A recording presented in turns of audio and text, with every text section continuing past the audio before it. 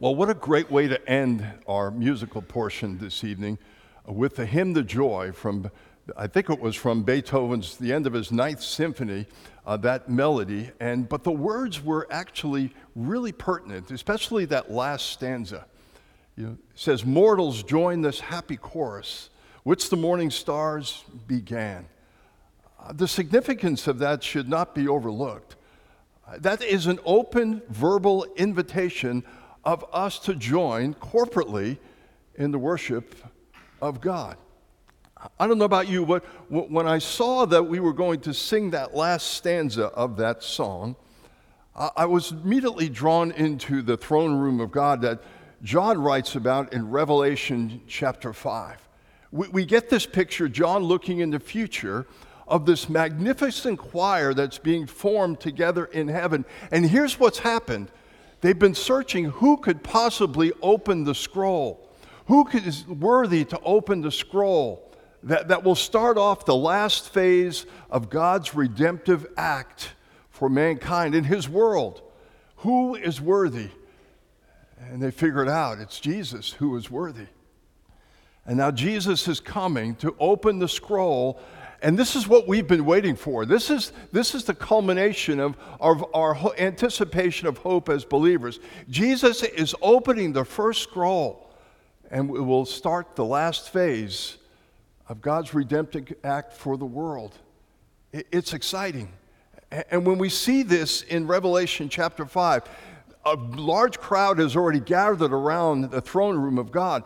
But it grows, and it grows, and it grows until the scripture says that all of creation is now involved in singing praises to our God. Listen to what John writes in Revelation 5 in verse 11. John says, "Then I looked," remember he's looking into the future, "then I looked and I heard the voice of many angels around the throne, and the living creatures and the elders, and the number of them was myriads of myriads and thousands of thousands." Amazing. Nobody could count the number that were there. Myriads and myriads and thousands of thousands. The number was so large of people that were in the throne room that we will be part of in heaven that nobody was able to count. Myriads and myriads and thousands of thousands. I remember back in October of 1997, I came to the Stand in the Gap on the National Mall. It was the biggest gathering Promise Keepers had ever had. Some of you may have been there at the 1997 gathering on the National Mall. My oldest son, Ryan, and I had volunteered. We signed up to be volunteers. So we got there early in the morning with 1,000 or so other volunteers. And shortly after our meeting was over, the men began to come. And they literally came from all over the world. And it was amazing how we filled that National Mall. I remember late in the morning, we were singing, we were in a session of singing worship back to God. Just all these men. And I stopped singing just to take a look around. And as far as the eye could see, from the Capitol Dome, well beyond the Washington Monument, stacked shoulder to shoulder, were men just praising God at the top of their lungs. It was literally myriads of men, thousands and thousands of men. But then it hit me.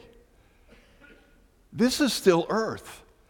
And this is merely a choir practice. This is a men's choir practice for what we're about to do together in heaven, when all of us will be together and we will be praising God forevermore. The Apostle John points out that what we will be doing together in the body of Christ will be praising God together. It'll be the largest choir that has ever been put together. And so what we were doing that day, as great as it was on the National Mall, was merely men's choir practice for what's yet to come. John continues in chapter 5. He said, "There was myriads and thousands of thousands, saying with one voice, 'Worthy is the Lamb that was slain to receive power and riches and wisdom and might and honor and glory and blessing.'"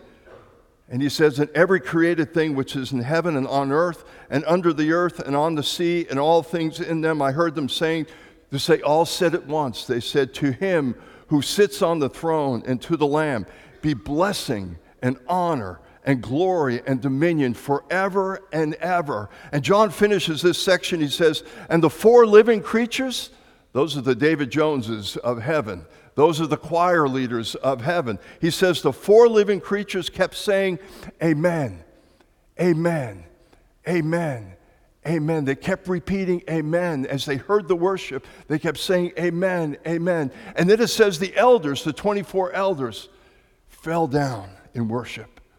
They were blown over. They just fell down in worship. Worship in heaven here, as John describes, will be anything but subdued. Now, I know there's many churches, Emmanuel's not one of them, but in many churches across the country, the worship of God or the reverence of God is considered very formal, very quiet. And there's time for that. There's time for restraint and reflection before God.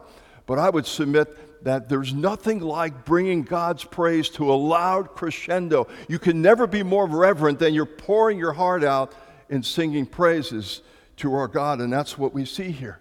And it seems like as they're praying, as they're praising God, the doxology just keeps continuing as they're searching for and calling out words, different words that would possibly be adequate to describe who God is.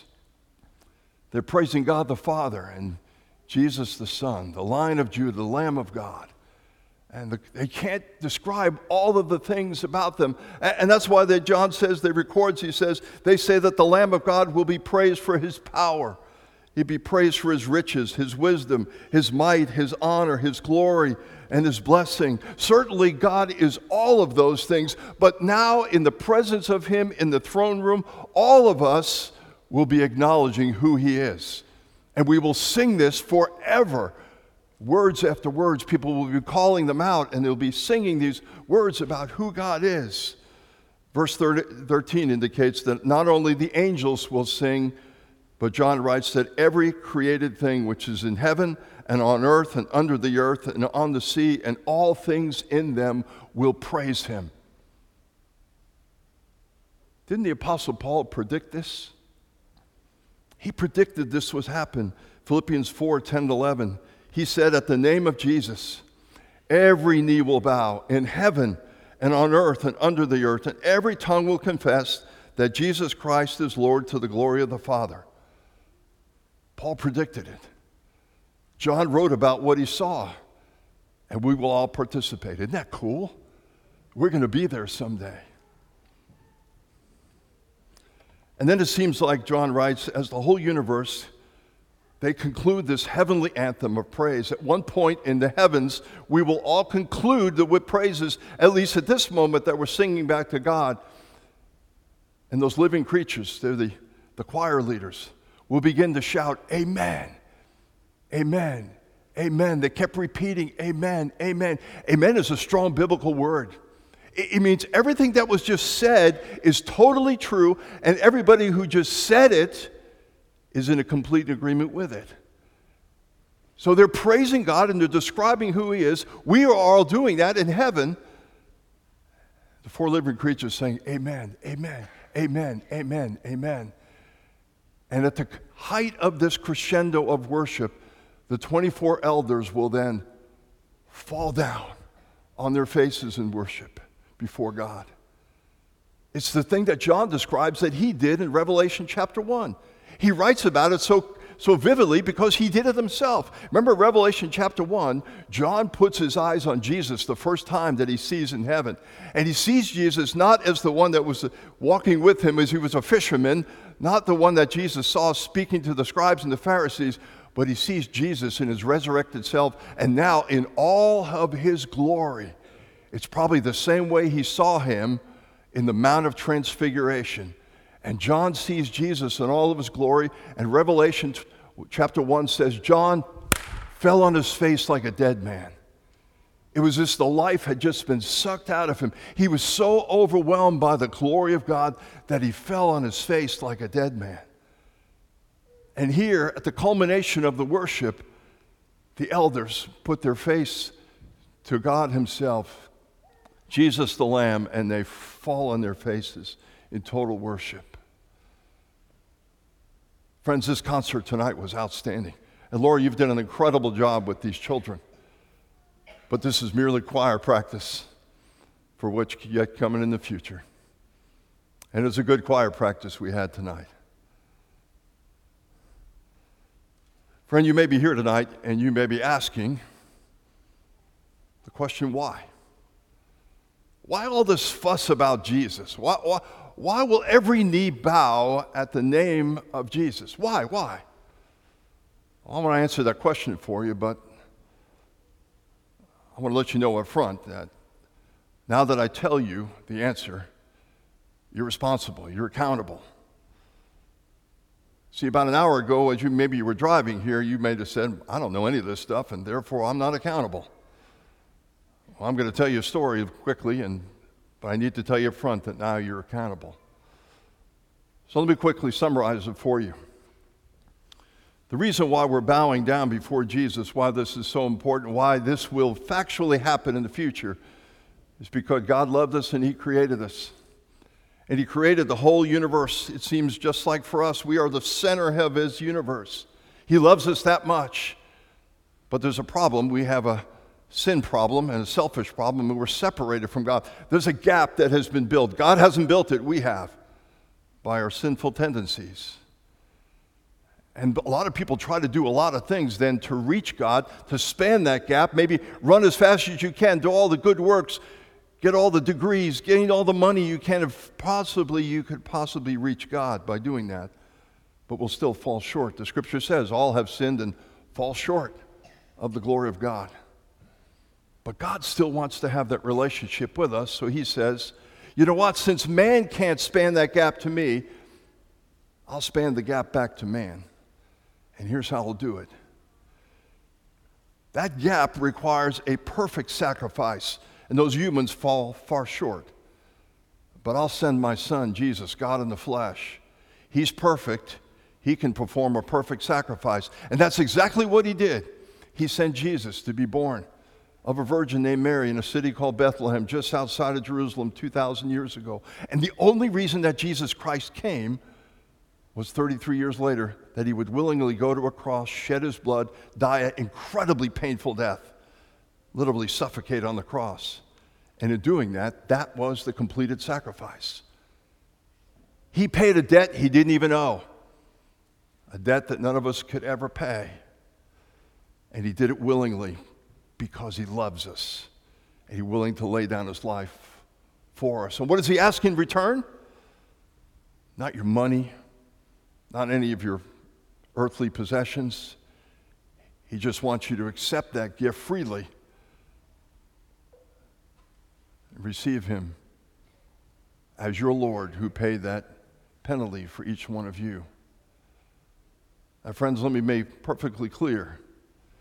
Now that you know the story, if you've never made a decision about Jesus before, you have to make one now. Nobody gets out of this world without making a decision about Jesus. But let me warn you, the decision you make about Jesus here on earth, now that you know the truth, will affect your relationship with Him for all of eternity. Let me be clear. If you accept the thing that Jesus did, that He died on the cross for each one of us, if you accept that as your gift, your payment has been made. You're paid in full. You have nothing. And therefore, you'll be welcomed when you pass from this earth to a place called heaven. You'll be welcomed into heaven, free of your sin. All the debt has been paid. That's what the Bible says. That's why they're there before the Lamb worshiping Him. They're worshiping God for what He did to save them. But friend, the Bible is just as clear for those who reject that. Say, now I'll do it my own way. I'll get my degrees. I'll spend my money. I'll take my chances. The Bible is just as clear that God has prepared a place for those who reject Him. And it's a place of separation, eternal damnation, with no hope of recovery. Friend, I hope that's not describing you. If you're here tonight, there's never been a time that you put your faith and trust in Christ, the one that the children were singing about, the one that John is describing here. Friend, do it before you don't know when their time is up. I've shared this before. Let's take, for instance, September 11, 2001. Not a single man, I would submit to you, not a single woman woke up that morning on September 2001, man fixing his tie in the mirror, a woman putting on her makeup. Not a single man, not a single woman looked in the mirror that day as they were fixing themselves to go out for their day of work or whatever they were doing, and looked in the mirror and said, Today's my last day on earth. And yet thousands perished a few hours later. And I would submit that many of them are lost for all of eternity. Presented with the truth, they said, that's okay, I'll do it my way. Friend, if you're here tonight, there's never been a time you put your faith and trust in Christ. What are you waiting for? We don't know how much time we have. Eternity is at stake. I hope you've made that decision. If not tonight, I hope you will make that decision. So you too, as all of us, can join in the praise of Jesus Christ. We sit before the throne forevermore, praising him for what he has done for each one of us. We're merely having choir practice here tonight. The future's coming. Will you join us there? Let's pray as we close. Father, I pray tonight if there's anyone that's here who does not know you, Father, I pray that you'll give them no rest. You'll stir their soul. You'll bring them to a point in their life where they just need to respond. They're accountable now to the truth. They know why the plan was unfolded, why we're here praising God tonight. And so I pray, Lord, that you'll draw them in. Thank you, Lord, from those of us who do know you. Thank you for the shed blood of Christ. We often ask, where would we be without Jesus? And so we're thankful for that. And Father, specifically tonight, would you work in the hearts of those children who sang these songs tonight? Lord, would you raise them up in homes that love you and teach about you? And Lord, would they, if they haven't already, someday make a decision for you so they will continue to praise you forevermore. And we'll be grateful for how you will work through them in the future. We praise you for this night that we've had. In Christ's name, amen. You have been listening to Emmanuel with Pastor Jesse Johnson. You can find more resources like this at ibcva.com. Here is a parting word from Pastor Jesse. If you have any questions about what you heard today, or if you want to learn more about what it means to follow Christ, please visit our church website, ibcva.com. If you're not a member of a local church and you live in the Washington, D.C. area, we'd love to have you worship with us here at Emmanuel. We're located in Northern Virginia, and for more information about when and where we worship, check out our church website. I hope to personally meet you this Sunday after our service. But no matter where you live, it's our hope that everyone who uses this resource is involved in their own local church. Now may God bless you this week as you seek Jesus constantly, serve the Lord faithfully, and share the gospel boldly.